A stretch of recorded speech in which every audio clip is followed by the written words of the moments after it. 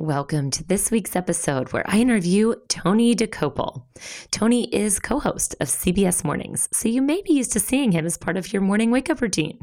He also anchors The Uplift on the CBS News streaming network, a weekly show that spotlights good news stories that uplift and inspire. He's led an illustrious journalistic career covering major stories across America. And in this episode, we go deep into Tony's story. We explore the formative moments that shaped the unfolding of his life and career. We touch on adversities he faced at a young age that opened him to deeper levels of empathy and really the ability to connect with people from all different backgrounds. Certainly a skill that's hugely useful in his career. You'll get to hear what's in Tony's heart about the future, and he even shares one of the unique ways he finds inspiration. Now, this was an especially fun show for me because Tony and I grew up together and knew each other at a different phase of life from middle school all the way through high school. It's really been fun to watch his journey unfold from afar on social media, and I just love seeing people shine in their own right using their gifts in an impactful way to serve the world. And Tony is certainly doing just that. Now, when I reached out to Tony to ask him to be a guest, I was a little nervous, I must admit, because it'd been a long time since we talked, but it was an immediate yes from him. And I'm so grateful he agreed because this is an episode you don't want to miss. And it all starts now. I'm Kara, and welcome to Soul Inspiring Business. I believe that all of us possess unique gifts and talents that allow us to serve the world and our own growth in the highest possible way. Our lives are an expression of our thoughts, beliefs, and actions. And here, we will explore businesses, thought leaders, and topics designed to inspire, helping propel your own growth so you can live your best and most purposeful life.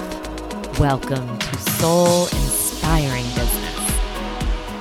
This show is a special treat today because we have a special guest, a celebrity appearance with Tony Dokoupil. Welcome, Tony. I'm really excited to have you here. Well, thank you very much. If I count as a celebrity in your world, let me tell you about something called cable and Netflix. There's a lot of movies out maybe you haven't seen, so I don't think I'm a celebrity. Well, you are in my book, and I think I that appreciate it, Kara. We were talking just before starting to record, and for our listeners, Tony and I went to middle school and high school together, so we go way back to our Severna Park days. Go Falcons! You go Falcons! I hear they knocked down the old school. I haven't been back. Have you seen the new Severna Park High School? Actually, I just for the first time since high school went back to Rock and Roll Revival. Wow. The big show. Yeah. So I went back with a few high school friends and we saw the show, and it was actually very cool to see it. And I saw, when I was back in there, Rock and Roll Revival in the day. So anyway, it was the first time I'd been back. It was very cool to see, but very weird at the same time. Yeah, I bet. I have not had the courage to return. I will, I guess, someday. I have a feeling I'll be hit with a real heavy dose of nostalgia, though. Yeah. No, I don't know if I'm ready for it. I have good memories, but I'm definitely, as I get older, I'm 41 now. I imagine you're in the same neighborhood since we graduated the same year. There is something about this time in life when you start to measure where you came from and where you're going. Yeah, no, it's always kind of special to return, and a lot of nostalgia for sure. Although they weren't really our halls, right? It's totally new halls because it's a totally new school, right? Yeah. But anyway, so this is really special to have you here. We were talking a little bit, before the show, and I was telling you how just really awesome it is, and it's true to see. We experienced a phase of life together, and to really watch you grow into your own, to really use your unique gifts and talents in a way that is really impacting the world and other people and touching people in a unique way. And it's cool to see somebody that you knew back then really succeed in a really big way. And of course, you've got a beautiful family and all of those things. And so just congratulations on all the success. So it's Thank cool. You. And Thank I you, think, Kara.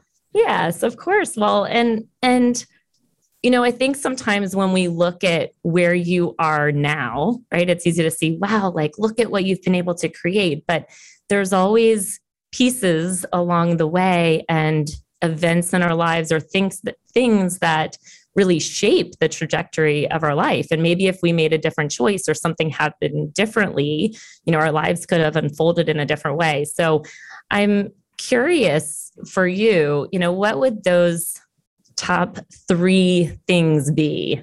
Those top 3 monumental things in your life that have kind of shaped who you are and where you are today. I think the first thing, and I would preface the first thing by saying that people, for some reason, look at me and think that I am, as one person put it recently, the son of a senator. And I am definitely not. My father was a major drug dealer, marijuana exclusively. It was a matter of principle.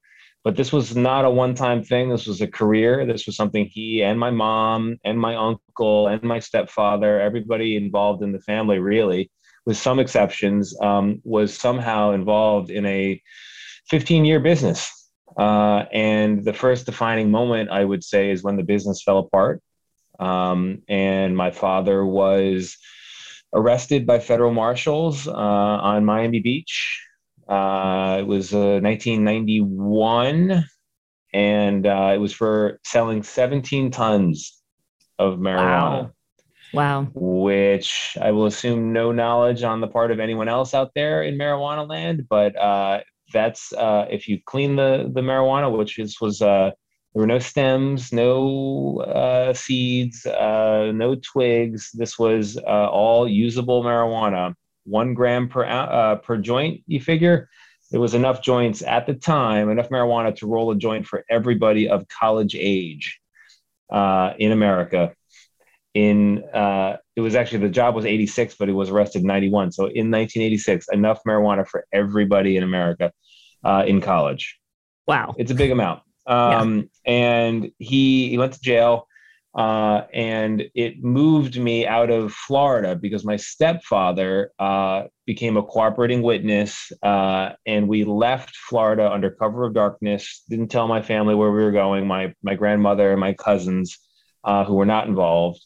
And we went to Maryland, which is how I ended up at Severna Park High School. It's on the Chesapeake, and the Chesapeake was an area of the country where my father and his partners could make marijuana drops. So they knew that area for that reason. You could bring a sailboat in, offload it. This was Colombian marijuana. This is like way before the days of people growing it in basements and in closets and in these big indoor greenhouses. So that was a big change for me because it wrenched my life from one beautiful, sunshine-filled, wealthy existence in South Florida to one where my mom had 3 jobs, and we lived in a house where, unlike a lot of other our classmates, I couldn't have people over, never had sleepovers. No one came to my house after school. We weren't having sleepovers. It was a perfectly fine existence, but it just wasn't a comfortable existence. And I don't know if you remember this, but in our little world of Severna Park, my nickname in high school was Poor Boy. That was what like Scott and Jared and John King. No way. Yeah. I did not know Chris that Lohman, actually. Chris Lohman. Yeah, that was like because compared to them, compared to the standards of that world. Sure. So that gave me a kind of double vision that's been useful for my whole life. I would say the second defining moment was. And just real fast, sorry, it's so interesting too because obviously we knew each other in growing up, but I never knew that. I mean, did you ever talk about that with anybody at the time? I'm just curious because I never knew that until I actually saw your book that you wrote about that experience. Oh, so I didn't. So I knew that we had a suspicious departure from Florida, but I didn't know the extent to which my parents were in the drug trade, and I didn't really discover that until I became a journalist. You could call this another defining moment, but I I became a journalist, and I decided to do a records lookup in the National Archives, which anyone can do. We're all taxpayers; it's a public resource. But the National Archives only keep what they consider to be the most important 2% of paperwork produced by the federal government. And my father's drug case was considered among those important papers. So they had a record of his federal indictment, all the evidence against his partners. And when I got the indictment from the official who was nice enough to look it up, I was like, just my whole world inverted again, because I thought my father had dabbled in that kind of business, but that he had a regular job. He didn't. This was the whole trade. Wow. Yeah. All I knew is that the reality was when we got to Maryland, suddenly I wasn't going to private school. Suddenly we didn't have a Mercedes. Suddenly we didn't have a boat. Suddenly we didn't go on fancy vacations. We weren't in nice restaurants. I didn't have a bunch of toys under the tree in Christmas. And we were in a very modest home. And my stepfather had to go back to his roots. We had he bought a yellow flatbed pickup truck, and it was called Paul's Hauling. And I was like a guy picking it. It was literally a trash truck. We would go to job sites and we would pick up construction trash. Wow.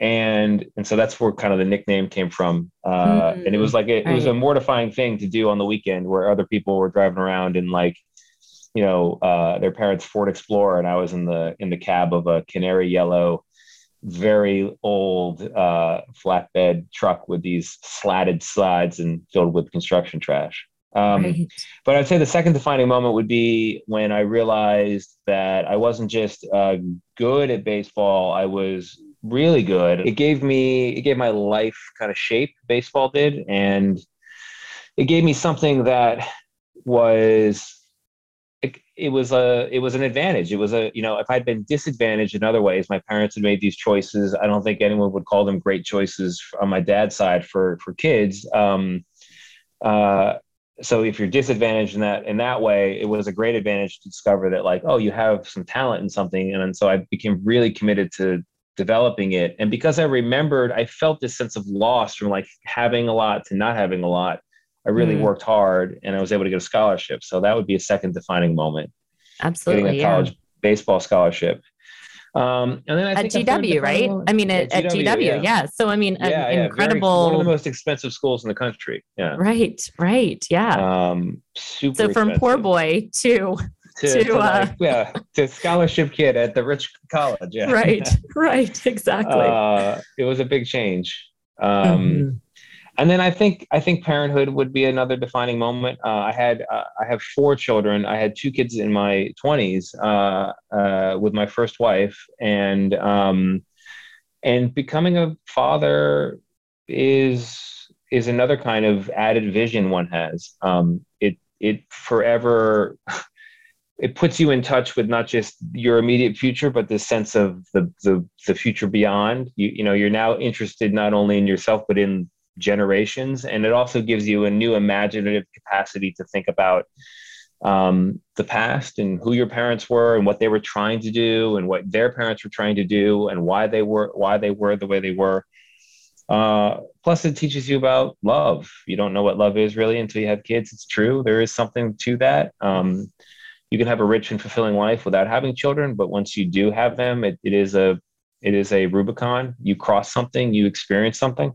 Yeah. And I think those 3 moments have contributed to me having this life that I could not have imagined, but now it makes perfect sense as a journalist, where you get to experience a big range of other people's experiences and then try to translate them in a way that connects one person to another, or one person hopefully to a lot of people. Right. Well, and it's interesting too that your family and like that experience of going from these 2 extremes probably also helps you, as you mentioned, like develop so much more empathy for others and in being able to connect and dive into their stories, in a more meaningful way, I guess, because you've lived these like different lives and I've done reporting in every country or every state in the country. And I've talked to people at all echelons, all religions, races, ethnicities, socioeconomic status. It's been a lot of the range of experience has really been something I'm grateful to have had. But what I've found is no matter who I'm talking to, there's something in my background because it involves multiple states, because it involves this big swing in how much money we had, because it involves a lot of different jobs, because it involves the criminal justice system, because it involves drug laws, because it involves sports. Like I have something very particular in my background that I can call out that will connect me to almost anybody. And it's been really helpful. And also a reminder that like just we all really have those connections. Maybe other people have to work a little bit harder, but they're there. You know? Yeah. And, you know, before we started talking and we were just kind of talking about like, I know I was a little bit shy in high school and now, you know, I'm doing a podcast and of course you're like, you know, broadcast journalism on TV every day. But my recollection, it was funny, was that, you know, you were a little bit more shy or reserved in high school. So it's neat to see how you've kind of come out and using your gifts in this way, right? So what was it about journalism? And like, what attracted you to journalism, or did you ever see yourself on a morning show or on TV? No. I mean, I'm really curious. Not. Yeah. So I did not dream of broadcast journalism. I didn't dream of morning show television. I, in my 20s, became very interested in writing. And I was going through like a moody early 20s period. I'm probably clinically depressed. And I was kind of doing this like brooding writer thing where I was gonna, I don't know, turn all these big feelings I was having into great works of fiction. And I tried it. I wrote for a bit. I wasn't having much success. And then a friend of mine in my first job, which was at a PR firm, she introduced me to some narrative nonfiction, some journalists who write with story. And it was the first time I realized that was even a job. And so I became interested in magazine writing, nonfiction books, and then went back to school, no scholarship this time, to Columbia to learn the kind of cultural history of America and also try to write. And that's when I got an internship at the old Newsweek, which used to be, I mean, ask your parents, like it was a thing. This was 2006 when I got the internship. And like it was still, it had 2.5 million subscribers and won the National Magazine Award and was making a ton of money. And the connection, the history between the 2006 Newsweek and the Newsweek that put Bruce Springsteen on the cover, or marijuana legalization on the cover in the 70s, or Madonna in the 80s, or covered the cocaine epidemic, or who, that was the armchair reading material in so many homes for so many years, like that was still there. And so I started doing narrative nonfiction writing for that magazine. I was a staff writer. I became a senior writer. I did cover stories. Tina Brown took over, one of the most famous magazine editors of the 20th century. She gave me a long leash to go do amazing stories. Some of those stories became television. And then when print collapsed, I was like, well, what do I really want to do here? I needed money because I didn't have family money, and I had kids. So I went to television and I was like, you guys have made television out of my work. Maybe you should hire me. And they did, as a writer first at NBC. And then streaming became a thing. And so they were like just throwing anybody on camera. And literally at that point, it becomes a superficial matter of some producer, like, you got great hair and you're like kind of in shape and you seem like you might be a TV looking person. It's a shallow business on some level. And so I started getting opportunities. And then what really made it work is because, can I tell you the like very shallow TV story first? Sure. I love it. Yeah. So when I started doing streaming appearances and video appearances on the NBC and MSNBC websites. And then I started getting chances to go out for MSNBC in the traditional cable capacity. But I was still on a regular writer's contract. It was not a lucrative situation at all. And nobody was giving me a proper contract. MSNBC didn't want to make it official. We were essentially dating. They weren't going to marry me. And no other company out there in TV land was interested. And then my girlfriend at the time, this is 2015, now wife, who is Katie Tur, is already on TV. His parents were in the TV business, like knows TV. She called me when I was reporting from the border in Arizona. And she said, stop, take off all of the stuff you wear in your world as a writer. Like, stop wearing a jacket, like, stop wearing your glasses, do 100 push-ups and wear a black t-shirt and see how that goes. And I was like, all right, fine. So I basically did. That's hilarious.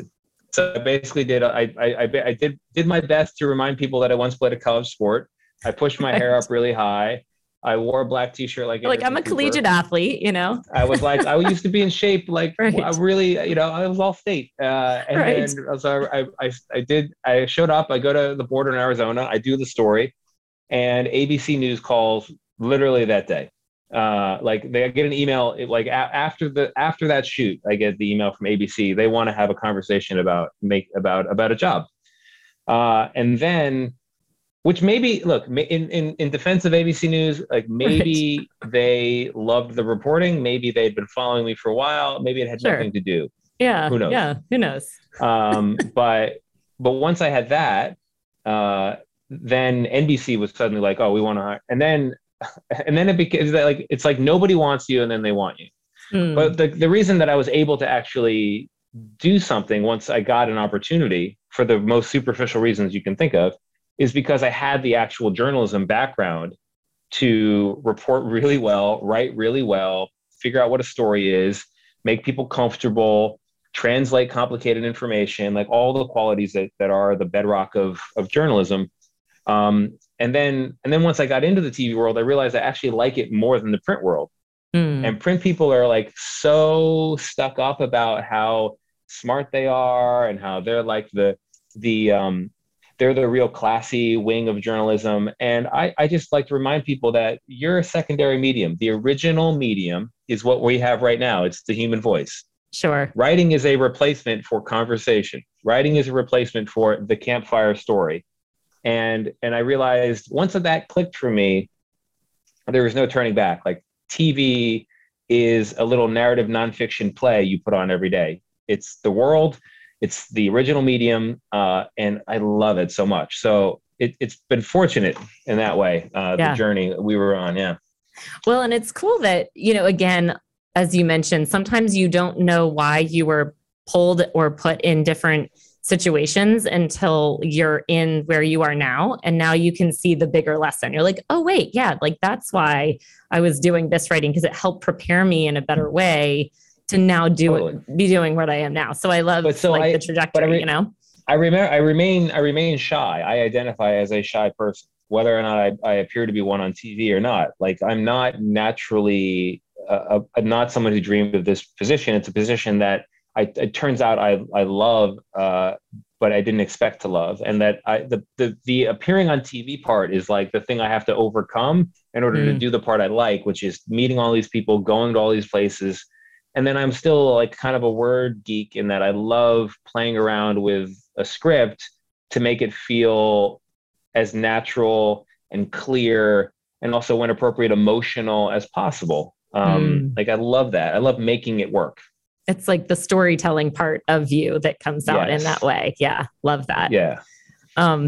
So, you know, with all of that, you know, I think I was reading that according to the National Science Foundation, that the average person thinks 12,000 to 60,000 thoughts per day, and 85% of those are negative. 95% are repetitive. But it's fascinating that like the stories we tell ourselves on a daily basis in our mind, right, is almost, we're just wired almost for negativity, right? So any negative thoughts that you've had to overcome to be where you are today? Well, I mean, I will say I'm not surprised by that statistic because, we did definitely evolve to be warriors. The people who were not warriors did not make it off of wherever in pre-civilized times. Right. A long time ago, when we're all around campfires and living in caves, like the person who was carefree did not survive, right? So like we are descended from warriors, and we will always be warriors. And I think negative thoughts are a survival mechanism. They're a watch out now, look out, be careful. And so for me, they're helpful often, because what I'll think about is that script is not working. It's not very good. That appearance where you were trying to make a point about X, Y, or Z, it didn't land, it didn't work. I think that it's not negativity, it's sort of self-criticism, and it's humility. It's realizing that maybe it's not as good, because you have to remember that like the TV business, because it's a vulnerable business. You're out there. It's not only your work, but it's literally you out there. Mm-hmm. I think people are vulnerable. And so there's a lot of like, good job, great job, wonderful job today. You did great. That was wonderful. We loved it. Everyone will tell you that. And there's a reason why, but you have to remember that, was it really that good? I don't know. You're in danger of everyone telling you great job until the day you're fired for actually not doing a great job. So there's a part of me that is always ruminating on how it went, how it's going, and how it can be better. And it's a critical thought, but not a negative thought, which I think is an important distinction. Mm-hmm. The negative thoughts that I think are unhelpful are they're thoughts about, I think they're the thoughts we all have about like feeling like a fraud, feeling like, you're undeserving, feeling like you're going to be found out, feeling like you don't fit the mold. And I try to clear those out. But like as the week goes on and you have less sleep, it's amazing how sleep is tied to just fitness in all ways, like mental fitness, physical fitness. Like there's something about being fatigued that makes it harder to block out sort of these undermining self-thoughts. So yeah, I think I have the classic case of imposter syndrome that a lot of people have.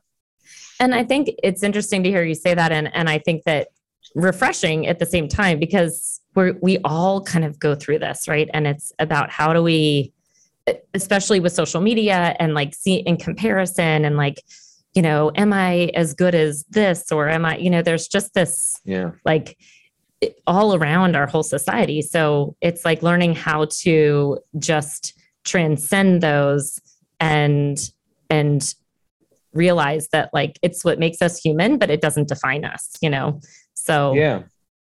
And your self-thoughts can be very wrong, right? Like every thought is not a good thought. Right. Yeah. Well, and lastly, so this show, we talk a lot about just the energy. I think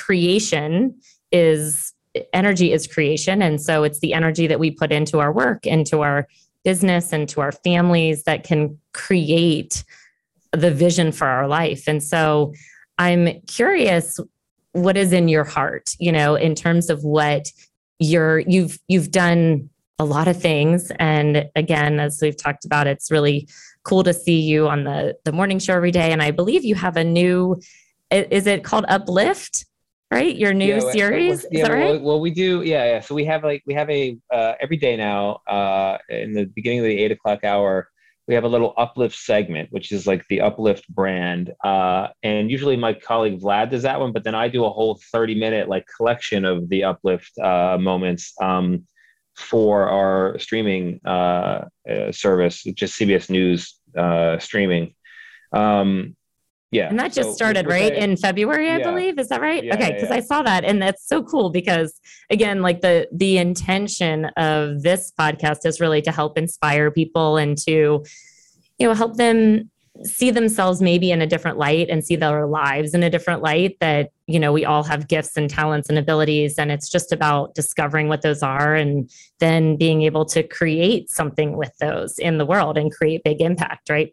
So so I love that you're doing that series and putting, sometimes the media gets a rap for creating a lot of negativity, so having a positive spin and being able to really lift people up, I think is so powerful, even, especially now. But going back, just to see, what's your next big vision? What do you see for your family, your career, and what's in your heart about what you want to create? Oh, man, I'm not sure because, the job that I'm in is a dream job. It is a job I could do forever. And most people in the TV business, the reality is they don't get to decide when they leave. Someone else decides when they leave. Mm-hmm. So I'm going to keep doing this job for as long as they'll let me. And after that, I still have that original love of writing, not just writing for TV, not just writing for my voice or for, not just writing for my voice, but there's something, there's a reason why, how to put it, I've written a memoir. It was okay. I would change a lot of things. But I love the idea that it's in the Library of Congress. It has a number. It exists. As long as we're around as a country with a government, we'll have a Library of Congress and that book will be in there. And Very it's a cool. Nice feeling to feel like you've contributed to the creation of this ongoing endeavor here on planet Earth.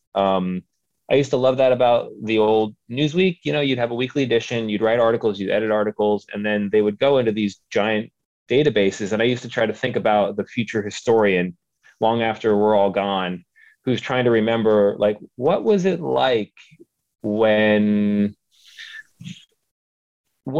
trying to think of an example that's not, doesn't take us into the sidetrack. That craze around the hidden treasure of Forrest Fenn. What was that moment like? And then like imagining this future sort finding my work and parsing it. So I think what I would want to do is write a book. And I would want to take what I learned in television and what I loved about writing and combine them so that it's a book that reads like the written voice, like the human voice, as opposed to so much writing feels like I'm now writing. You can see like the sweat on their brow, and you could never actually speak it. A conversational book about a topic I'm not really sure.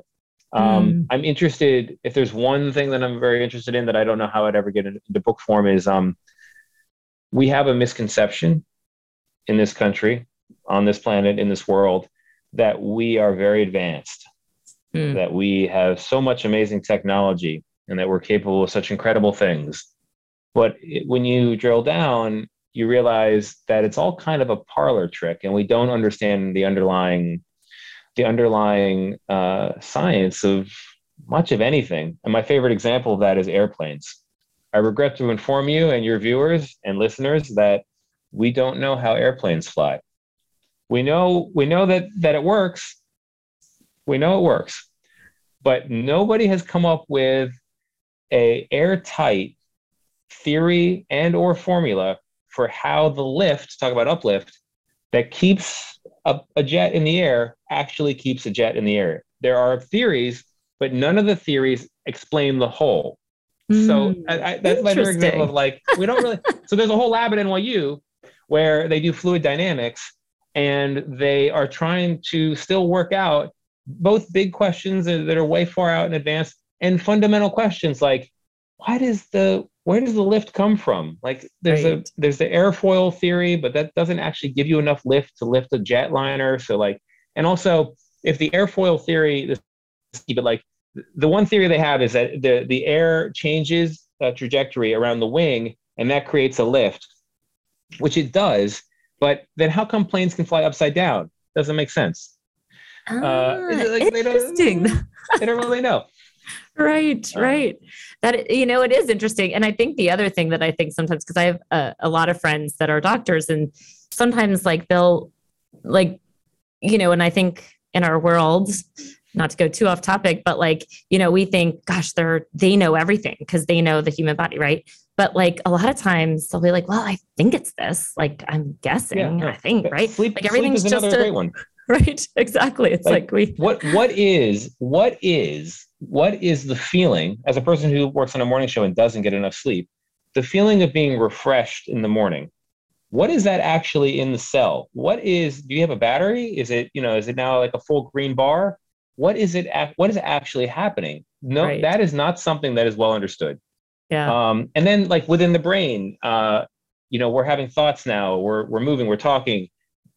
How a neuron speaks or communicates with another neuron to make your thoughts into movements, no one has any idea. So like and then the other thing is like you have to remember that like the airwaves out there that we are now using to communicate now, it was not discovered. It was like 150 years ago. It was not that long ago. It was just like the air around us may contain still more. So I think there's something in the idea that we think we're an advanced people, and I don't think we are. I think we're actually really not. So. Well, ever evolving, ever growing, right? And last question for you, and I don't know. I mean, I know that you are up very early in the morning, so you may not have something like this, but I'm curious, like, what do you do for inspiration, for your own inspiration? Like if you needed to get really creative about something, do you have a process that you use, or? I go to a thing, I go to an exercise class called F45, which is like, it's cross training. It's one of these, you go to the gym and there's a big video screen and there's like 15 people and everyone just follows the exercises on the screen. It's super kooky, but it's a good workout. It's only 45 minutes. And I find that getting back into your physical body is really good for helping your intellectual muscles work as well. Mm-hmm. Yeah, no, that's good. Do you bring a book or a journal or anything, like so you can write down things afterwards, or do you put it in your phone? No, I don't. But I mean, I will type something out on notes mode on my phone if it occurs to me. But I don't. I think a trick that I've learned is that to when you're ruminating on something and the thoughts start coming, don't break the spell by starting to write it all down. Like you got to just be with it for a little while. So that's why 45 minutes is a good amount of time. So if I start having ideas at like 15 minutes, I just keep going through the workout and see where I am at the end. Ah, cool. So, love that. Yeah. Well, thank you so much. This has been a really fun conversation, and I really so appreciate your time. And as I said before, it's just really fun to see you again and connect see you as well. Yeah. Good luck with the move. Oh, thank you. Yes, we are. Yeah, and the build and all that. So, well, we may have to move 2 more times before our house is ready, but we'll see. So it's a little crazy, but again, so nice to connect with you. And for any of our listeners that that want to connect with you deeper or see more, like obviously they can tune in every morning at CBS to see you. What are some other ways that people can follow you and your work? I mean, you can follow me on social media. I don't tweet a whole lot. I think there's enough tweeting going on. But I have an open direct message on Twitter. You can send me notes that way. You can do the same on Instagram. I'm more active on Instagram. But it's still kind of infrequent. I call me old fashioned, but I always feel like I already work for a media company. I don't want to work for Instagram and Twitter also. So I just, but I do read the messages. If people write stuff in there, I do read the messages. Oh, so that's cool. You made the grave error of calling me a celebrity earlier today. You're definitely not a celebrity if you're still reading your DMs on Twitter. Oh, I don't know. I think Harry Styles is not. Harry Styles is not reading his DMs on Instagram. Well, it is super sweet to see you and your wife Katie, and like the cute things that you share with each other on Instagram and follow you that way. So, I mean, it's just, again, a real treat to see you and shining in so many ways. And the story continues to unfold. So congratulations. It's been a great pleasure. I really appreciate you having me on and great questions. And, it's Friday, so your listeners should know that I'm extra kooky on Fridays because it's a cumulative lack of sleep. Awesome. All right. Cool. Loved being here with you today and would love to connect with you more over on Instagram. My handle is linked to the show notes, or you can just type in @Kara Chafin Donofrio. And I have something special for you as a free gift, my Dynamic Life Journal. This special book has the power to really help you live a soul-inspired life. Go to freegiftfromkara.com. Easy to remember, freegiftfromkara.com. Until next time, beautiful people, sending all my love.